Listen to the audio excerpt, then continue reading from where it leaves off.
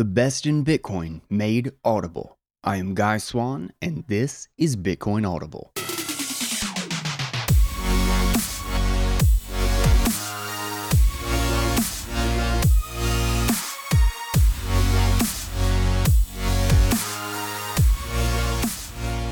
What's up, everybody? Welcome back to Bitcoin Audible. We've got a really good one today. Hopefully it's going to be a little bit long. So I hope I'll still have a little time for guys to take at the end. But also this one kind of speaks for itself. So it's a really good one, and particularly since we have a lot of new listeners more recently, this one will be a really good one to hit for all the skeptics out there. And it is posted on LynAlden.com, her investment strategy blog. We've read one of her pieces recently. What was it? What was it called? The July Bitcoin article. Something. Okay, 3 reasons I'm investing in Bitcoin. So we read that on the show, and I'll have the link in the show notes if you want to go back to that one. She basically talks about how and why she switched from bearish the last time she really looked into Bitcoin in 2017 to now very bullish. And now today, it was updated today, posted yesterday. She has a new post, 7 misconceptions about Bitcoin. And it's really good. I read through it immediately, and definitely want to hit on the show. Real quick, though, let's thank Hexa Wallet for sponsoring this show and basically making this available to you guys so that I can do this very thing. Hexa Wallet is a great mobile wallet, non-custodial, privacy-preserving, and batching multiple accounts. There's just a lot of great things that you can do in this wallet that a lot of other wallets cannot do. And they're constantly adding and updating stuff. So definitely a great one to check out if you are not yet holding your own keys or haven't really started into a mobile wallet. Check them out at hexawallet.io or just search Hexa, Hexa, on Google Play or Apple App Store. All right, so let's go ahead and just jump right into the read now. And hopefully, like I said, we'll get a little bit of time afterward to talk about it. So again, this is by Lyn Alden, and it is titled 7 Misconceptions About Bitcoin. I initially covered Bitcoin in an article in autumn 2017 and was neutral to mildly bearish for the intermediate term and took no position. The technology was well conceived, but I had concerns about euphoric sentiment and market dilution. I neither claimed that it had to go lower nor viewed it bullishly and merely stepped aside to keep watching. However, I turned bullish on Bitcoin in April of 2020 in my research service at about $6,900 per Bitcoin and went long. It had indeed underperformed many other asset classes from autumn 2017 into spring 2020, but from that point, a variety of factors turned strongly in its favor. I then wrote a public article about it in July when it was at $9,200 a Bitcoin, further elaborating on why I am bullish on Bitcoin. That July article received a lot of press, and the CEO of MicroStrategy, the first publicly traded company on a major stock exchange to put part of its cash position into Bitcoin, stated that he sent that article, among other key resources, to his board of directors as part of his team education process. It's written with institutional readers in mind, in other words, in addition to retail investors. With a price tag of over $15,000 per Bitcoin today, actually $16,000, Bitcoin is up over 120% from the initial price at my April pivot point, and is up over 60% from July. But I continue to be bullish through 2021. From there, I would expect a period of correction and consolidation, and I'll reassess its forward prospects from that point. Naturally, I've received many emails about Bitcoin over the summer and autumn. I've answered several of them via email, but figured I would summarize the most popular ones into a quick article on the subject. These are common misconceptions, risks, or questions, all of which make sense to ask, so I do my best here to address them as I see it. If you haven't read it, I recommend reading my July Bitcoin article first. Misconception number 1. Bitcoin is a bubble. Many people view Bitcoin as a bubble, which is understandable, especially for folks that were looking at the linear chart in 2018 or 19. Bitcoin looked like it hit a silly peak in late 2017 after a parabolic rise that would never be touched again. This linear price chart goes from the beginning of 2016 to the beginning of 2019 and shows how it looked like a classic bubble. Maybe it is a bubble. We will see. However, it looks a lot more rational when you look at the long-term logarithmic chart, especially as it relates to Bitcoin's 4-year halving cycle. Interruption real quick. So just the two charts posted here.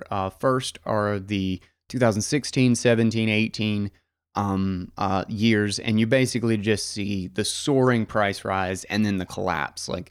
Basically after the very end of 2017, beginning of 2018, it did nothing but fall for about 9 or 10 months there.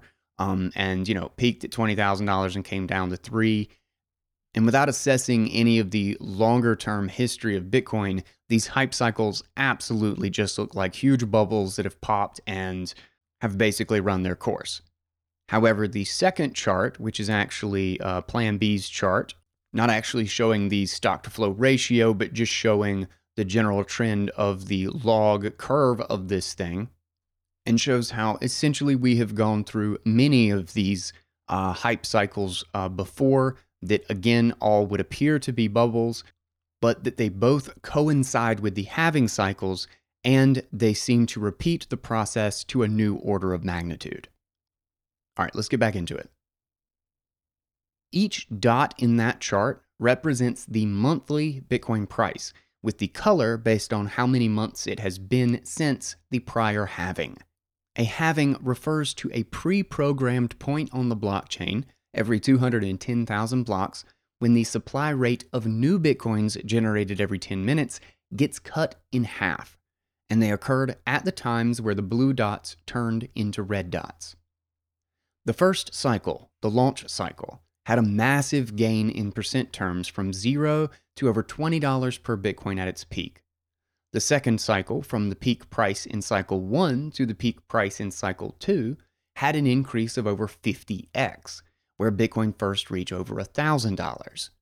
The third cycle, from peak to peak, had an increase of about 20x, where Bitcoin briefly touched about $20,000.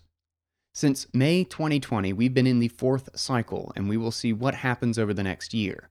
This is historically a very bullish phase for Bitcoin, as demand remains strong, but new supply is very limited, with a big chunk of the existing supply held in strong hands. The monthly chart is looking solid, with positive MACD and a higher current price than any monthly close in history. Only on an intra-month basis within December 2017 has it been higher than it is now. The weekly chart shows how many times it had become near-term overbought and how many corrections it had on its previous post-halving bullish run where it went up by 20x. Another interruption here just to clarify what she's digging into at this point. First is that the highest monthly close was at $13,880. Well, it depends on the chart. On this one that she has here, it's $13,850. And obviously, when she was writing this article, it was at $15,000, and today it's already over $16,000. And again, this was on the monthly chart, and then she also has a weekly chart just below it, and is just focusing on the RSI, the indicator for relative strength, which will indicate whether or not it's overbought or oversold, and it just shows that how many times, she just basically points out in circles how many times throughout both the end of 2016 and all throughout 2017 it was just repeatedly overbought because it was just relentlessly making climbs and then correcting. All right, back to it. My job here is simply to find assets that are likely to do well over a lengthy period of time. For many of the questions and misconceptions discussed in this article, there are digital asset specialists that can answer them with more detail than I can. A downside of specialists, however, is that many of them, not all, tend to be perma-bulls on their chosen asset class. This is true with many specialist gold investors, specialist stock investors, specialist Bitcoin investors, and so forth. How Many Gold newsletters suggested that you might want to take profits in gold around its multi-year peak in 2011. How Many Bitcoin personalities suggested that Bitcoin was probably overbought in late 2017 and due for a multi-year correction.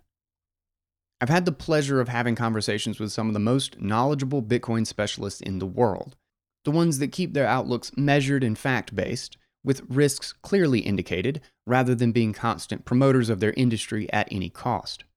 Bitcoin's power comes in part from how enthusiastic its supporters are, but there is room for independent analysis on bullish potential and risk analysis as well. And as someone who isn't in the digital asset industry myself, but who has a background that blends engineering and finance that lends itself reasonably well to analyzing it, I approach Bitcoin like I approach any other asset class, with an acknowledgement of risks, rewards, bullish cycles, and bearish cycles. I continue to be bullish here. If this fourth cycle plays out anywhere remotely close to the past 3 cycles since inception, which isn't guaranteed, Bitcoin's relative strength index could become quite extreme again in 2021. Here's a chart from Plan B about Bitcoin's historical monthly RSI during the bullish and bearish phases of its 4-year halving cycle. Just to explain this chart really fast, you just see these obvious peaks and troughs in the RSI, the relative strength index of Bitcoin's price. And funny enough, the peaks are very similar. So RSI just goes from 0 to 100. Right now, they've just got this closed in from 40 to 100. And it shows that during the previous peaks in 2013 and 14, and then also in 2017, that over the course of the year, it skyrocketed from in the 40s, where it found its low, all the way up to right around 95. And if you compare it to where we are today, we are very aligned with the 2012 and 2016 era, just before a massive bull run started. All right, back to it. For that reason, Bitcoin going from 6,900 to 15,000 plus in 7 months doesn't lead me to take profits yet. In other words, a monthly RSI of 70 doesn't cut it as overbought in Bitcoin terms, particularly this early after a halving event. I'll likely look into some rebalancing later in 2021 though. Each investor has their own risk tolerance, conviction, knowledge, and financial goals. A key way to manage Bitcoin's volatility is to manage your position size, rather than try to trade it too frequently. If Bitcoin's price volatility keeps you up at night, your position is probably too big. If you have an appropriately sized position, it's the type of asset to let run for a while, rather than to take profits as soon as it's slightly popular and doing well. When it's at, quote, extreme sentiment, and or its position has grown to a disproportionately large portion of your portfolio, it's likely time to consider rebalancing. Misconception number 2. Bitcoin's intrinsic value is 0. I approached this topic heavily in my autumn 2017 article, and again in my summer 2020 article. To start with, digital assets can certainly have value. In simplistic terms, imagine a hypothetical online massive multiplayer game played by millions of people around the world. If there was a magical sword item introduced by the developer that was the strongest weapon in the game, and there were only a dozen of them released, and accounts that somehow got one could sell them to another account, you can bet that the price of that digital sword would be outrageous. Bitcoin's utility is that it allows people to store value outside of any currency system in something with provably scarce units, and to transport that value around the world.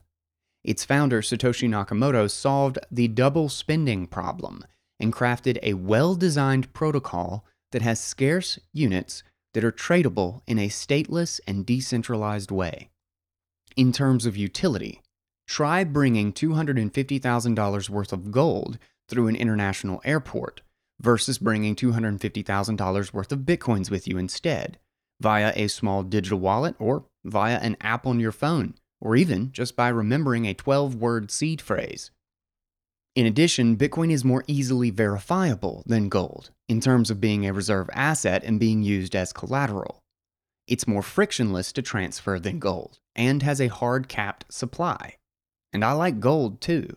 I've been long it since 2018 and still am. Bitcoin is a digital commodity, as Satoshi envisioned it. Quote, as a thought experiment, imagine there was a base metal as scarce as gold, but with the following properties: boring gray in color, not a good conductor of electricity, not particularly strong, but not ductile or easily malleable either, not useful for any practical or ornamental purpose, and one special magical property: it can be transported over a communications channel. If it somehow acquired any value at all for whatever reason, then anyone wanting to transfer wealth over a long distance could buy some, transmit it, and have the recipient sell it. Satoshi Nakamoto, August 2010. Compared to every other cryptocurrency, Bitcoin has by far the strongest network effect by an order of magnitude, and thus is the most secure in terms of decentralization and the amount of computing power and expense that it would take to try to attack the network. There are thousands of cryptocurrencies, but none of them have been able to rival Bitcoin in terms of market capitalization, decentralization, ubiquity, firm monetary policy, and network security combined. Some other tokens present novel privacy advancements or smart contracts which can allow for all sorts of technological disruption on other industries, but none of them are a major challenge to Bitcoin in terms of being an emergent store of value. Some of them can work well alongside Bitcoin, but not in place of Bitcoin. Bitcoin is the best at what it does, and in a world of negative real rates within developed markets and a host of currency failures in emerging markets, what it does has utility. The important question, therefore, is how much utility. The pricing of that utility is best thought of in terms of the whole protocol, which is divided into 21 million bitcoins, each of which is divisible into 100 million sats, and combines the asset itself with the means of transmitting it and verifying it. The value of the protocol grows as more individuals and institutions use it to store and transmit and verify value, and can shrink if fewer folks use it. The total market capitalization of gold is estimated to be over $10 trillion. Could Bitcoin reach 10% of that? 25%? Half? Parity? I don't know. I'm focusing on one Bitcoin halving cycle at a time. A 4-year outlook is enough for me, and I'll calibrate my analysis to what is happening as we go along. Misconception number 3. Bitcoin isn't scalable. A common criticism of Bitcoin is that the number of transactions that the network can handle per 10 minutes is very low compared to, say, Visa data centers. This limits Bitcoin's ability to be used for everyday transactions such as to buy coffee. In fact, this played a key role in the 2017 hard fork between Bitcoin and Bitcoin Cash. Proponents of Bitcoin Cash wanted to increase the block size, which would allow the network to process more transactions per unit of time. However, with any payment protocol, there is a trade-off between security, decentralization, and speed. Which variables to maximize is a design choice. It's currently impossible to maximize all three. Visa, for example, maximizes speed to handle countless transactions per minute, and has moderate security depending on how you measure it. To do this, it completely gives up on decentralization. It's a centralized payment system run by Visa, and it of course relies on the underlying currency, which itself is centralized government fiat currency. Bitcoin, on the other hand, maximizes security and decentralization at the cost of speed. By keeping the block size small, it makes it possible for people all over the world to run their own full nodes, which can be used to verify the entire blockchain. Widespread node distribution, over 10,000 nodes, helps ensure decentralization and continual verification of the blockchain. Bitcoin Cash potentially increases transaction throughput with bigger block sizes, but at the cost of lower security and less decentralization. In addition, it still doesn't come anywhere close to Visa in terms of transaction throughput, so it doesn't really maximize any variable. Basically, the dispute between Bitcoin and Bitcoin Cash is whether Bitcoin should be both a settlement layer and a transaction layer, and thus not be perfect at either of those roles, or whether it should maximize itself as a settlement layer and allow other networks to build on top of it to optimize for transaction speed and throughput. The way to think about Bitcoin is that it is an ideal settlement layer. It combines a scarce currency or commodity with transmission and verification features, and has a huge amount of security backing it up from its high global hash rate. In fact, that's what makes Bitcoin versus Visa an inappropriate comparison. Visa is just a layer on top of deeper settlement layers, with merchant banks and other systems involved under the surface, whereas Bitcoin is foundational. The global banking system has extremely bad scaling when you go down to the foundation.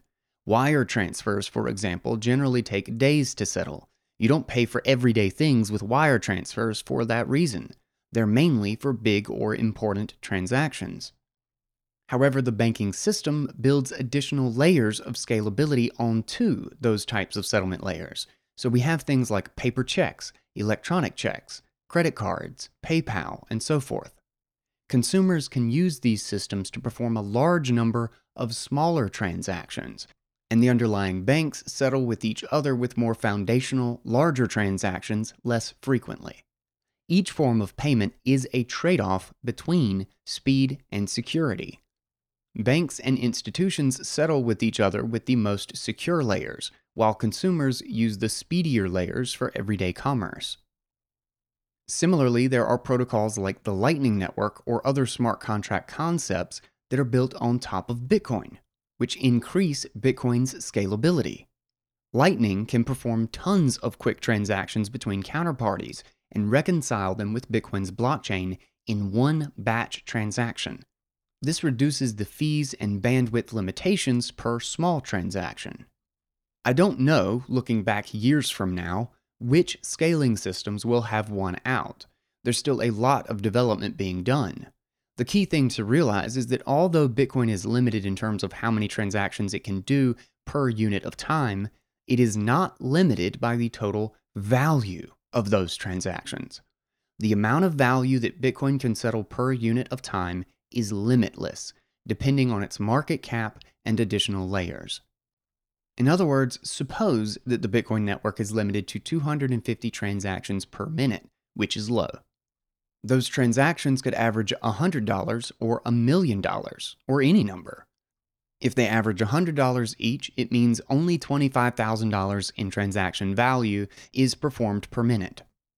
But if they average $1 million each, it means $250 million in transaction value is performed per minute.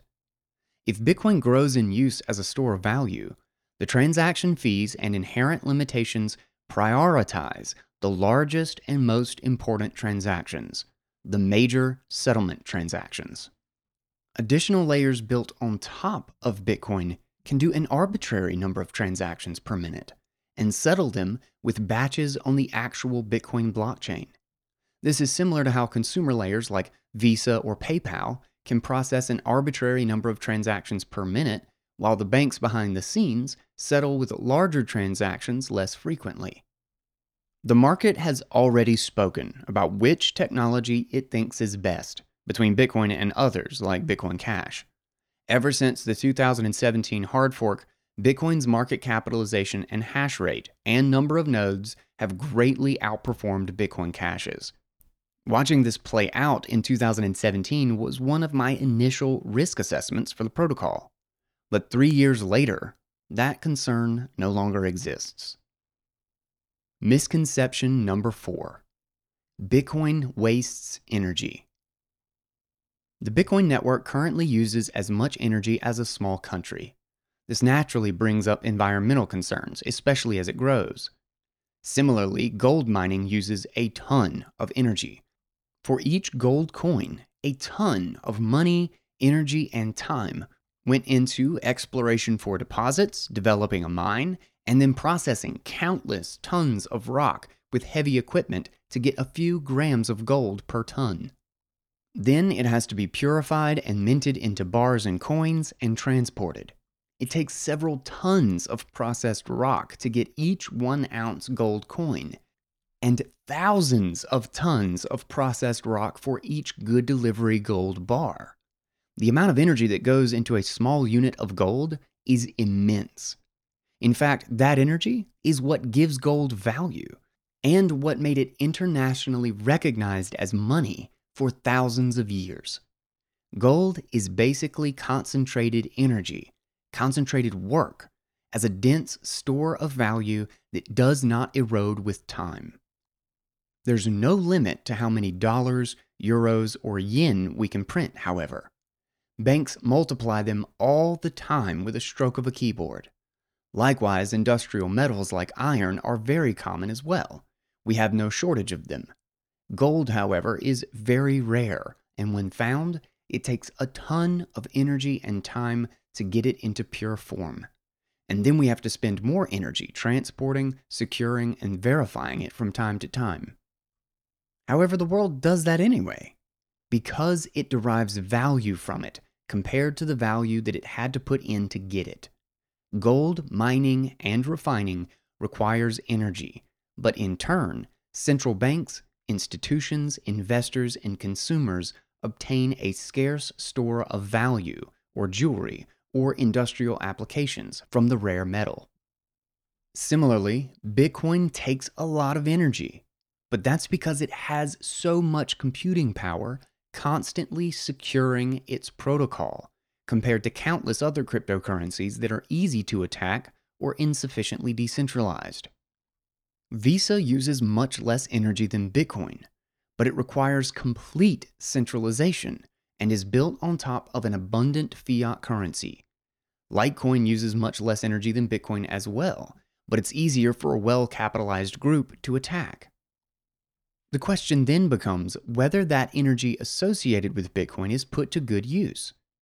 Does Bitcoin justify its energy usage? Does it add enough value? So far, the market says it does, and I agree.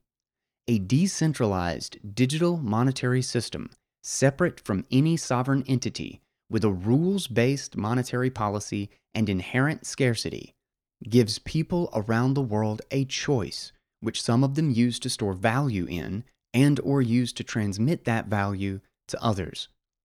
Those of us in developed markets that haven't experienced rapid inflation for decades may not see the need for it, but countless people in emerging markets that have experienced many instances of severe inflation in their lifetimes tend to get the concept more quickly. Furthermore, a significant portion of the energy that Bitcoin uses could otherwise be wasted.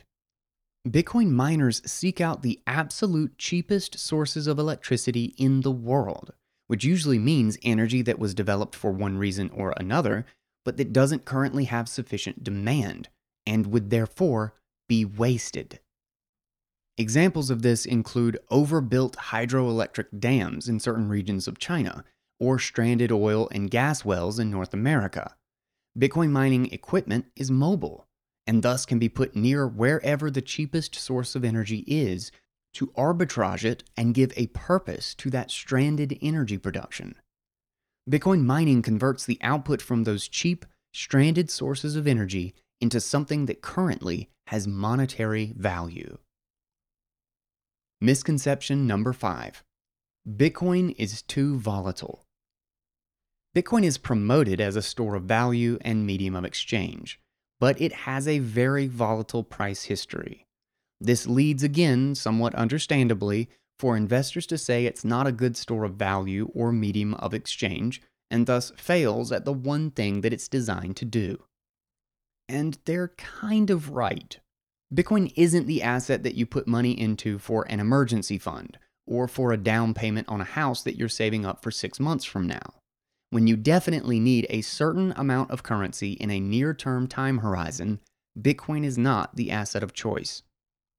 This is because it's an emerging store of value, roughly 12 years old now, and thus carries with it a significant degree of growth and speculation. Its market capitalization is growing over time, taking some market share from other stores of value and growing into a meaningful asset class. We'll see if it continues to do so, or if it levels off somewhere and starts to stagnate. For Bitcoin's market cap to grow from 25 million to 250 million to 2.5 billion to 25 billion to today's value of over 250 billion, it requires volatility, especially upward volatility, which of course comes with associated downside volatility. As it grows larger, its volatility reduces over time. If Bitcoin becomes a $2.5 trillion asset class one day with more widespread holding, its volatility would likely be lower than it is now. Therefore, having a non-zero exposure to Bitcoin is basically a bet that Bitcoin's network effect and use case will continue to grow until it reaches some equilibrium where it has lower volatility and is more stable. For now, it has plenty of volatility, and it needs that volatility if it is to keep growing. Bitcoin's technological foundation as a decentralized store of value is well designed and maintained. It has all of the parts it needs. It just needs to grow into what it can be, and we'll see if it does. It's like if someone identifies a new element and people begin discovering uses for that element, and it experiences a period of rapid growth and high price volatility until it has been around for sufficient time that it eventually settles into a normal volatility band. While Bitcoin remains volatile as it is, investors can mitigate the risk by having an appropriate position size. Misconception number 6. Governments will ban Bitcoin. Another legitimate concern that folks have is that even if Bitcoin is successful, that will make governments ban it. Some governments already have, so this falls more in the risk category than a misconception. There is precedence for this. The United States made it illegal for Americans to own gold from 1933 to 1975, other than in small amounts for jewelry and collectibles. In the land of the free, there was a benign yellow metal that we could be sent to prison for owning coins and bars of simply because it was seen as a threat to the monetary system. This chart shows the interest rate of 10-year Treasury yields in blue. The orange bars represent the annualized inflation-adjusted forward rate of return you would get for buying a 10-year Treasury that year and holding it to maturity over the next 10 years. The green square shows the period of time where owning gold was illegal. There was a 4-decade period from the 1930s to the 1970s where keeping money in the bank or in sovereign bonds did not keep up with inflation. In other words, the orange bars were net negative. Savers' purchasing power went down if they held these paper assets. This was due to 2 inflationary decades, one in the 1940s and one in the 1970s. There were some periods in the middle, like the 1950s, where cash and bonds did okay, but over this whole 4-decade period, they were a net loss to inflation-adjusted terms. It's not too shocking, therefore, that one of the release valves for investors was banned during that specific period. Gold did great over that time and held its purchasing power against currency debasement. The government considered it a matter of national security to prevent hoarding and basically force people into the paper assets that lost value or into more economic assets like stocks and real estate. This was back when the dollar was backed by gold, so the United States government wanted to own most of the gold and limit citizens' abilities to acquire gold. No such backing exists today for gold or Bitcoin, and thus there is less incentive to try to ban it. And the gold ban was hard to enforce. There were rather few prosecutions over gold ownership, even though the penalties on paper were severe. Bitcoin uses encryption, and thus is not really able to be confiscated other than through legal demand. However, governments can ban exchanges and make it illegal to own, which would drive out institutional money and put Bitcoin into the black market. Here's the problem. Bitcoin has over $250 billion in market capitalization. Two publicly traded companies on major exchanges, MicroStrategy and Square, already own it, as do a variety of public companies on other exchanges and OTC markets, plus private companies and investment funds. Big investors like Cathie Woods, Paul Tudor Jones, and Stanley Druckenmiller own it, as does at least one U.S. senator-elect. Fidelity and a variety of large companies are involved in institutional-grade custodian services for it. PayPal is getting involved. Federally regulated U.S. banks can now officially custody crypto assets. The IRS treats it like a commodity for tax purposes. That's a lot of mainstream momentum. It would be extremely difficult for major capital markets like the United States or Europe or Japan to ban it at this point. If in the years ahead Bitcoin's market capitalization reaches over $1 trillion, with more and more institutions holding exposure to it, it becomes harder and harder to ban. Bitcoin was already an unusual asset that grew into the semi-mainstream from the bottom up through retail adoption. Once the political donor class owns it as well, which they increasingly do, the game is basically over for banning it.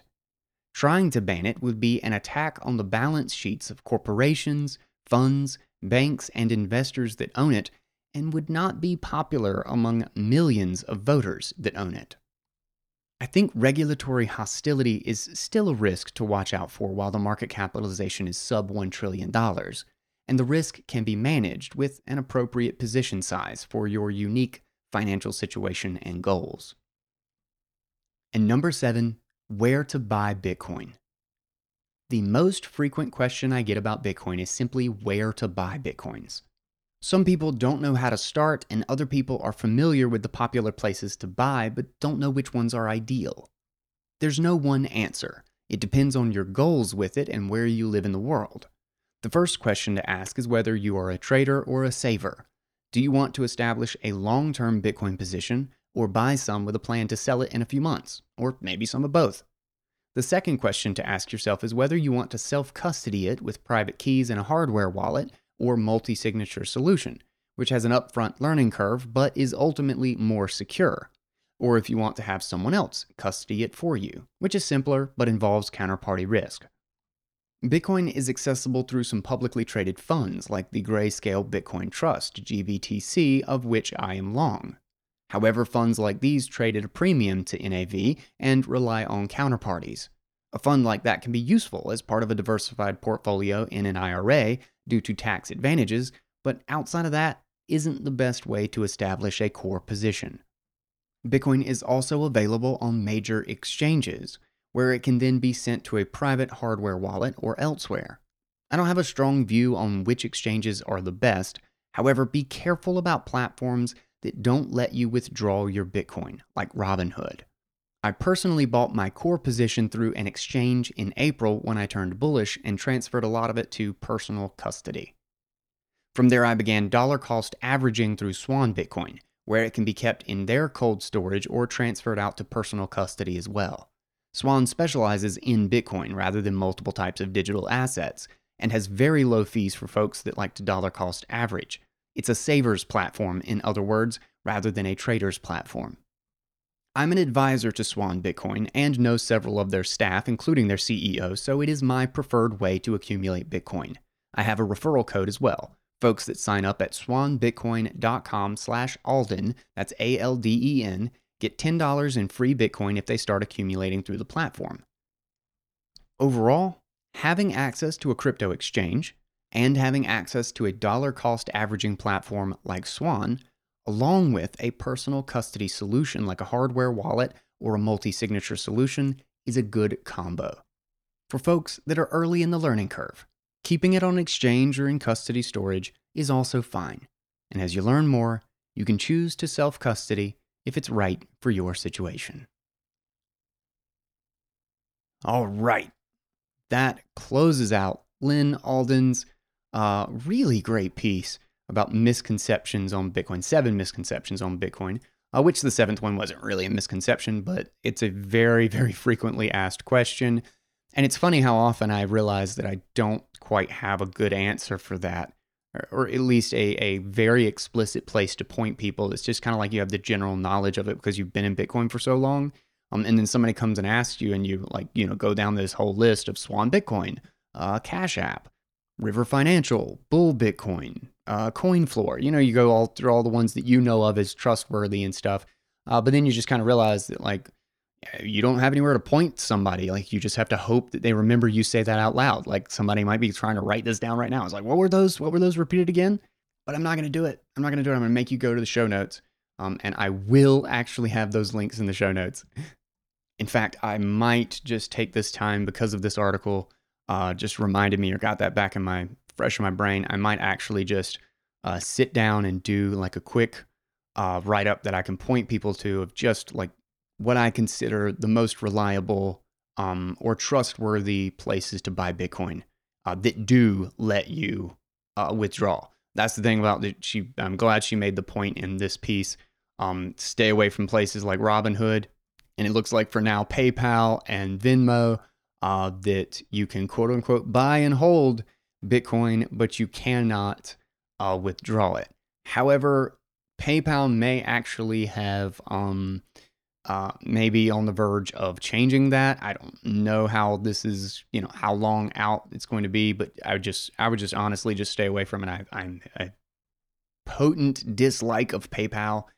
I think that's about the surest way you can get funds locked up, in my opinion.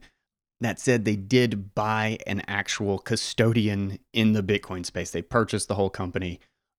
So it sounds like they're probably trying to make it happen, but they wanted to release it prior to that. But I'm not recommending it regardless.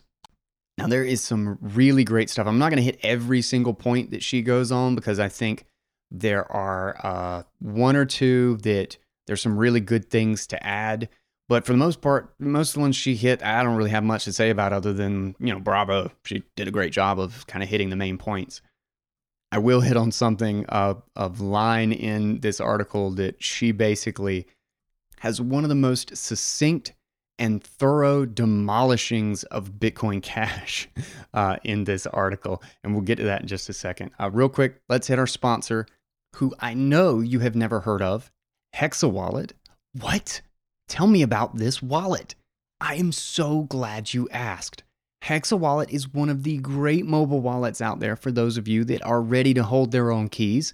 It is non-custodial. It has a seedless backup that actually splits it among multiple locations, both for redundancy and security, which is really cool. It has built-in dirt simple batching, so you can save on fees by sending tons of transactions all at once, which I love to do. I do it just for kicks. You can do multiple accounts with varied security. You got multi-sig and two-factor. You can add contacts with a secure communication channel. You don't have to give out any email or details with Hexa. It's just an overall feature-rich and handy mobile wallet. And Hexa, Hexa, is all you got to remember. You can find them at hexawallet.io and also everywhere that you find apps. Check them out, and a thanks to those guys for supporting Bitcoin Audible. All right, so some of the misconceptions that she hits in this one. So first one, Bitcoin is a bubble. I don't think I really need to address that one. We've talked about that enough on the show, and it's obvious if you look at a log chart, and she basically smashes that one. It's not a bubble. But the one that still gets me to this day is the intrinsic value argument, that it doesn't have any intrinsic value, which is such a difficult thing. It's amazing how obvious I think the argument is versus how much confusion there still seems to be around this idea. And I've kind of got to the point where I just don't like the word, because it completely misses the mark on like the bulk of the value in the economy right now. So intrinsic, I guess, would typically say something that's useful in the physical world. Like, that's generally what we allocate the idea of intrinsic value to, which is also completely meaningless, because without the information and the knowledge of how to use the thing, it is useless. Like, there are tools and materials and everything all around in the, in the forests and in natural environments. And they're of no use to the animals because they don't have the knowledge or potentially the intelligence to actually make use of them. The knowledge, the information itself is the value in those supposed things that have intrinsic value, like gold. If we couldn't turn gold into little electronic connectors or jewelry or mine it out of the ground, it would be of no worth to us. It isn't valuable just because it's tangible. It's valuable because what we can do with it. So again, I really hate the term to begin with, because I think information itself is the only thing that is valuable. Oil isn't valuable in and of itself. For thousands of years, if you had oil spurting up out of the ground in your farm, your farm became worth nothing. It was the worst news that you could get. It just means that you now have to, all this life that you have invested into this farm is now completely worthless because you got oil coming up out of it, and now you can't grow anything. You had to give it away to somebody. But then we discovered new information. We discovered a virtual thing, a process on how to use that oil to do something else, and suddenly it's amazingly valuable. Suddenly it's one of the most valuable assets in the world. The information, the idea of how to use the thing is what gave it value. It wasn't intrinsic to oil. Oil's a real pain in the butt if you don't know anything about it. So what in the virtual world, what in the digital world has value? Does reliability have quote-unquote intrinsic value? Think about that. If you get something for cheap and you don't really know if it's going to work, you're pretty sure it is. It's got a lot decent amount of reviews, but it also got a ton of 1-star reviews. And there's a rough chance that you might have to replace it. But if you just paid twice the price, there's another thing that is built out of really good materials, has 1 million 5-star reviews, and you knew almost, like high assurances that the thing would last for decades. Is it worth the 100% premium? Because you're paying for reliability here.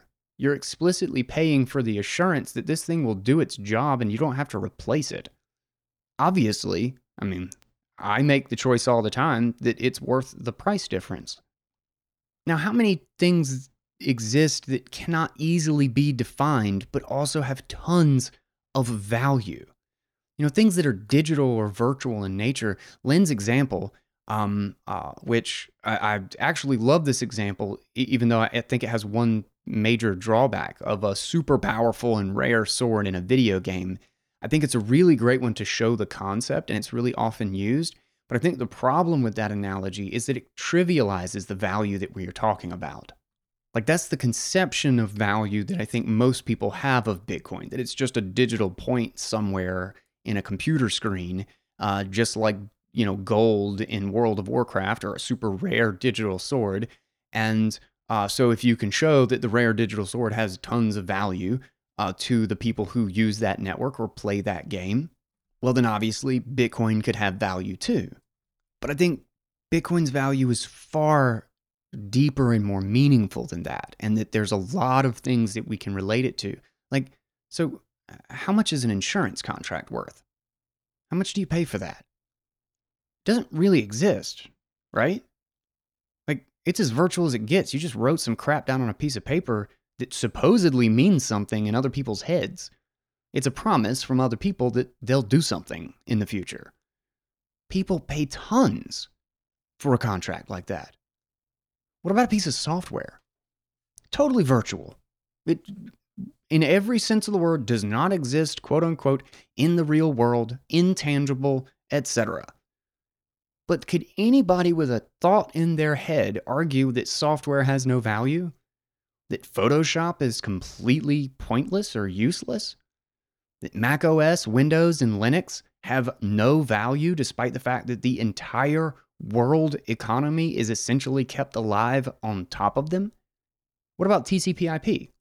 What is the value of the network that allows us to exchange and spread this information right now? That allows me to read this article from Lynn Alden. I have no idea where she lives. I just not the slightest clue where any of this is coming from. I just go, I click on a thing and I read it, and it's a great article, and I'm like, oh, snap, I'm going to read this on the show. And I start using this other software that I've purchased, and I record it, and then I drop it into some other server. God knows where it is. I don't know where Anchor keeps their servers. And then thousands of people download it and listen to it so that they don't have to read the article. Most of that process I don't really pay for, or I pay very, very little amounts for. What's that worth in a situation where, or a comparison to not having it? What about social networks? They connect billions of people around the world and spread information to vast groups in seconds or minutes. None of this is remotely tangible, but would we really say that there's no intrinsic value there? Maybe it doesn't have an explicit price, but anyone with a brain cell can see that as intangible as it is, these things combined are worth many trillions of dollars in value that literally could not exist in the world without them. Virtual things are extremely hard to define the edges of. Like, information is typically something that can only indirectly obtain a price, like the idea of being able to use oil. The information of how to use oil is really hard to price in and of itself, but we can price the gasoline and the petroleum and the things that we can create with the oil, because that thing is physical and scarce in a real and easily defined way. This is very similar to code. What we can do with it is something that we can value. We create it as a service, essentially. Same thing with like secret information. We know that we could use that information. Like, the information itself might not be explicitly defined and valuable, but what we may be able to use that information for, some opportunity or trade that we could take advantage of by being the only person who has that piece of information. That is valuable. That makes the information valuable indirectly. What Bitcoin is, it is essentially a set of financial rules with unequaled reliability.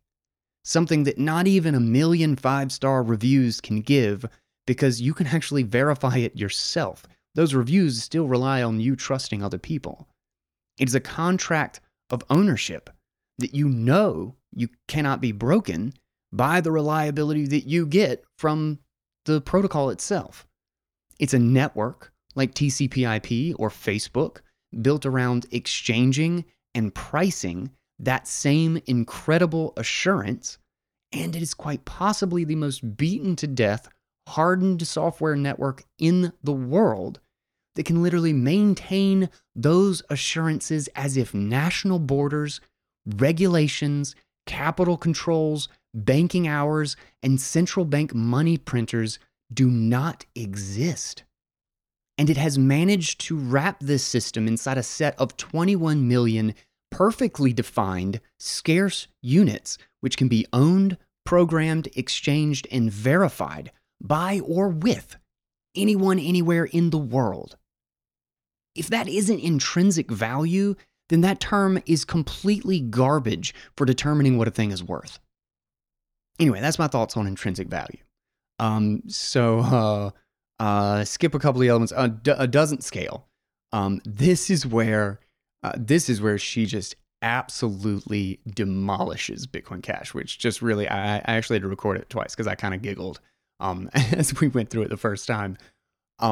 But earlier on in it, she's got a quote: "However, with any payment protocol, there is a trade-off between security, decentralization, and speed." And this is literally true of any technology we have for payments. And like in the banking system, like the banking system is built layer upon layer upon layer and layer. I mean, it's crazy if you actually want to look in and get the nit and gritty of it. And which variables of those to maximize is a design choice. It is currently impossible to maximize all three. It's like that saying of fast, cheap, and high quality, pick two. That's kind of the trade-off we have with this decentralized system. And the thing is, the decentralized high security side of Bitcoin is the thing that we don't have anywhere else. That's the thing that's novel. So obviously, that is what you prioritize. Because if you prioritize payments and give those two things up, well, then you just get Apple Pay. Then you just get PayPal. Then you get the thing that we have 1,000 different ways with 1,000 different brand names and is of no major consequence on the global sphere. But this quote, so she does like a brief examination of Bitcoin Cash and like that history and stuff. And then she says, quote, Bitcoin Cash potentially increases transaction throughput with bigger block sizes, but at the cost of lower security and less decentralization. In addition, it still doesn't come anywhere close to Visa in terms of transaction throughput. So it doesn't really maximize any variable. That one just had me. I was like, that's it. Is that the supposed bigger blocks that I can do 3 times Bitcoin transactions, or Bitcoin's transaction throughput, at the relatively severe cost of decentralization and the requirement that you have to break consensus and kill the Lindy effect of Bitcoin. Like I said in one of my own articles, I think it was how many forks does it take to get to Satoshi's vision? I basically said that 20 megabyte blocks, 50 megabyte blocks, a gigabyte per block is literally not a drop in the ocean of the transaction scaling problem. Visa makes all of those look stupid.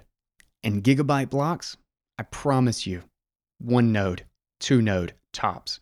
It might as well be in the Visa data center, which just means it's going to be slower and cost a crap more computation, and then they have to mine it when Visa already doesn't have to do those things and keeps up pretty well who owns what and where transactions are supposed to go, and does so at a far greater rate. Why would they use something that's slower, crappier, costs way more resources?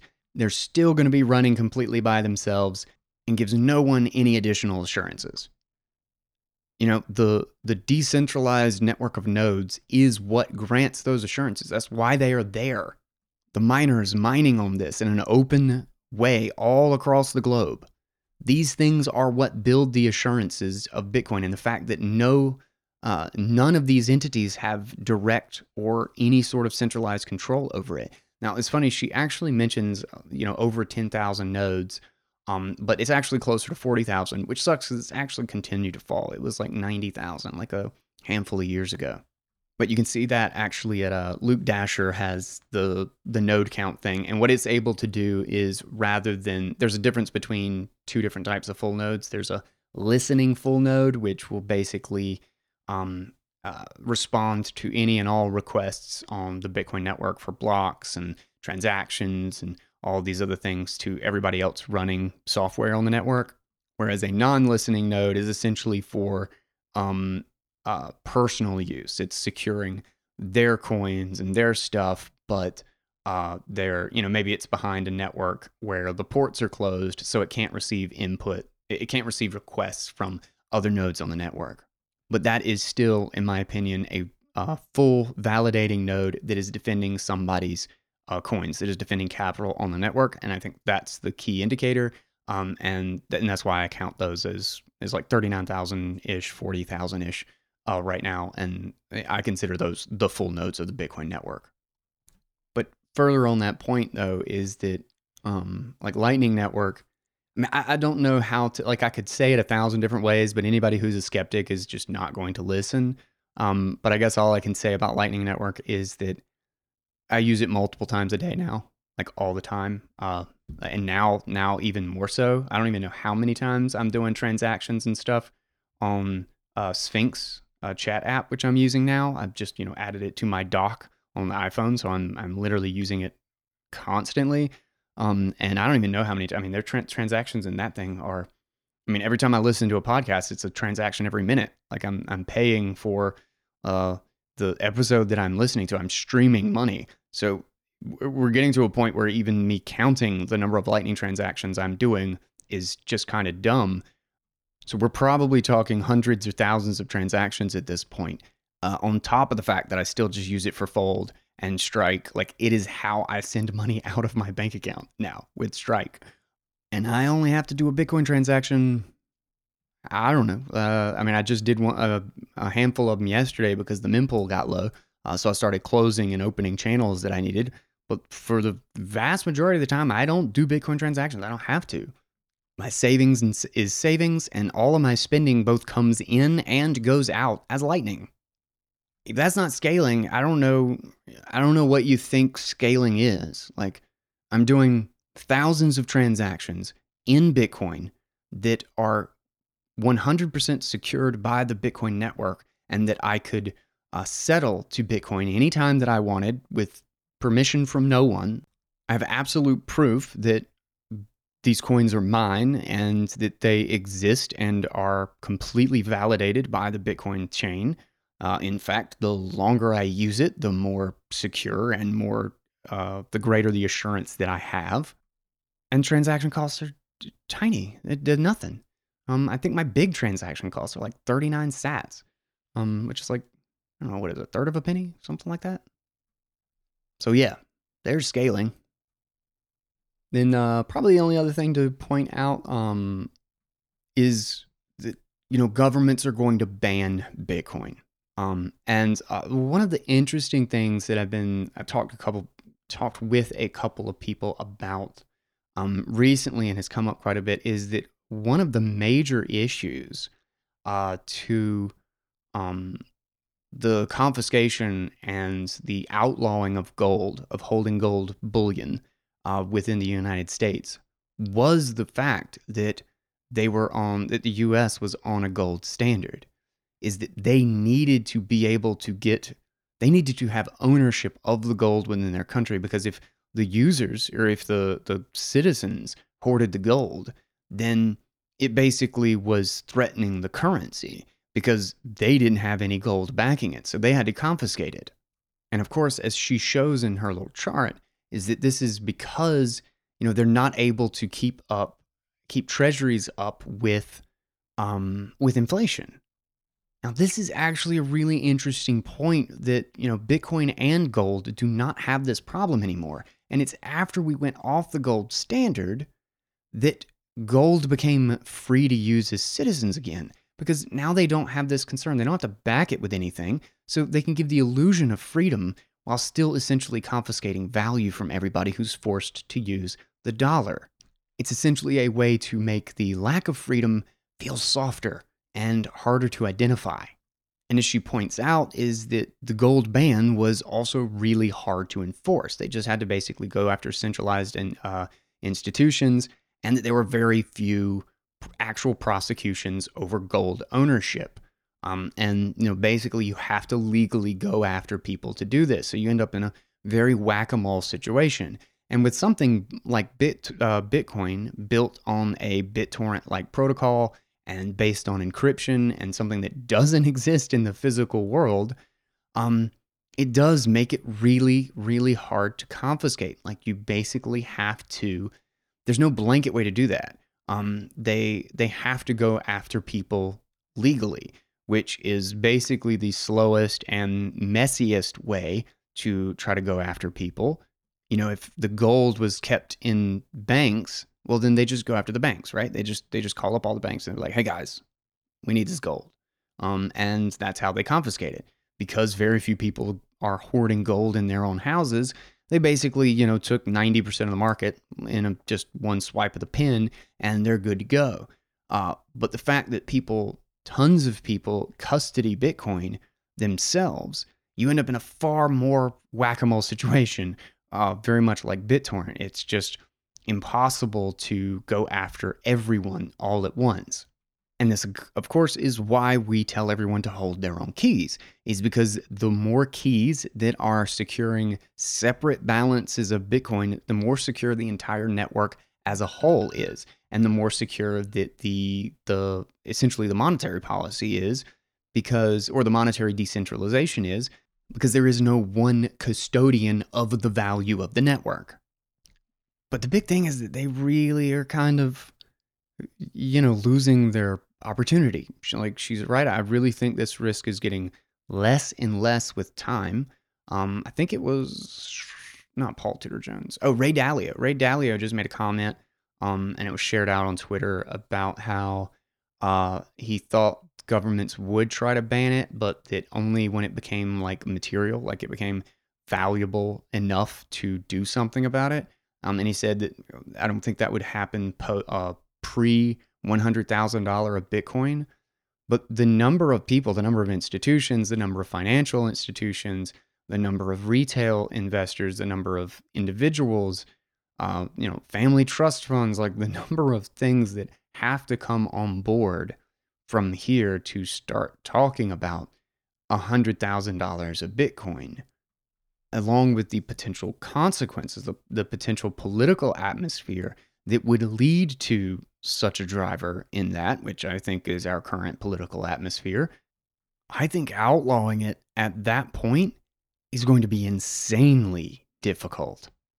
That's not like, look at the problems they've had with backlash over just telling people to put a piece of cloth over their face, and then compare that to saying, I'm going to take all of your savings. That everything that you think you just made in the last 6 months and all of this value that you think you have invested and that you have protected from our treasury money printing shitstorm nightmare, we're just going to take it from you. I don't think that's going to go over very easy.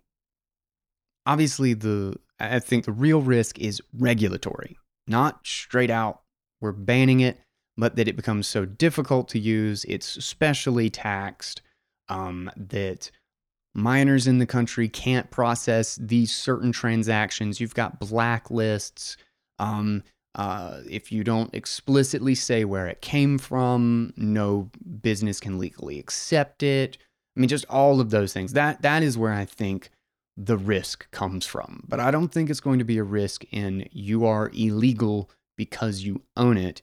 I think it will all be around control, a KYC sort of, you don't get any privacy in this, and anytime that you do anything with it, here's the fee that we're going to slap on top of it so that you can keep funding the war machine. So it'll be really interesting to see how that unfolds. But again, that's why you should hold your own keys. And that's why you should also auto DCA. I love that she is an advisor. I'm also an advisor to Swan Bitcoin, FYI. That's not really the reason I push them. I just, I stack every week. So I push the services that I use, and Swan Bitcoin is one that I am definitely using. And I don't know if I should say this, but well, I'm gonna say it anyway, because I know it's like right on the horizon. But one-time buys are dropping. They're beta testing right now, and I'm gonna get to play with it, and I get the same low fees. I'm super stoked. So if you're not stacking with Swan yet, you've got two options for ref links that'll get you $10 free. swanbitcoin.com/guy or swanbitcoin.com/Alden, ALDEN. Support either the wonderful wonderful author of this article, or of course, the wonderful voice that read it to you. I will leave that up to you. And of course, a final shout out to Hexa Wallet for supporting Bitcoin Audible and for their cool ass wallet. But let's close this out for the day. The dogs are all looking at me like I'm crazy for not having fed them yet. And I will catch you guys next time. Thank you so much for listening to Bitcoin Audible. And don't believe all the misconceptions about Bitcoin. All the answers are out there, guys. All the answers are out there.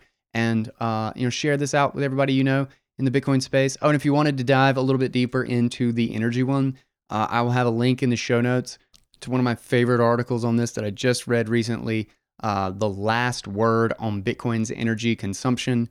Check that one out. And if you want to join the tribe, if you want to go to the Sphinx app and hang out with the crew, it's amazing. People are just popping in there like crazy. And if you haven't played around with Lightning, you are missing out. This is straight the future, guys. I'm absolutely loving it. So check it out on sphinx.chat. And you can find the tribes.sphinx.chat. I'll have the link in the show notes so you can check it out. But you can find me in the tribes. We are the Bitcoin Audio Nauts. So don't miss out. Come play with Lightning. Come hang out in the crew and listen to the show. It's also got the podcasting built right in. So you can listen to the show and play Lightning all at the same time. It's literally killer. So I'll see you up there. And thank you for listening to Bitcoin Audible. And until next time, take it easy, guys.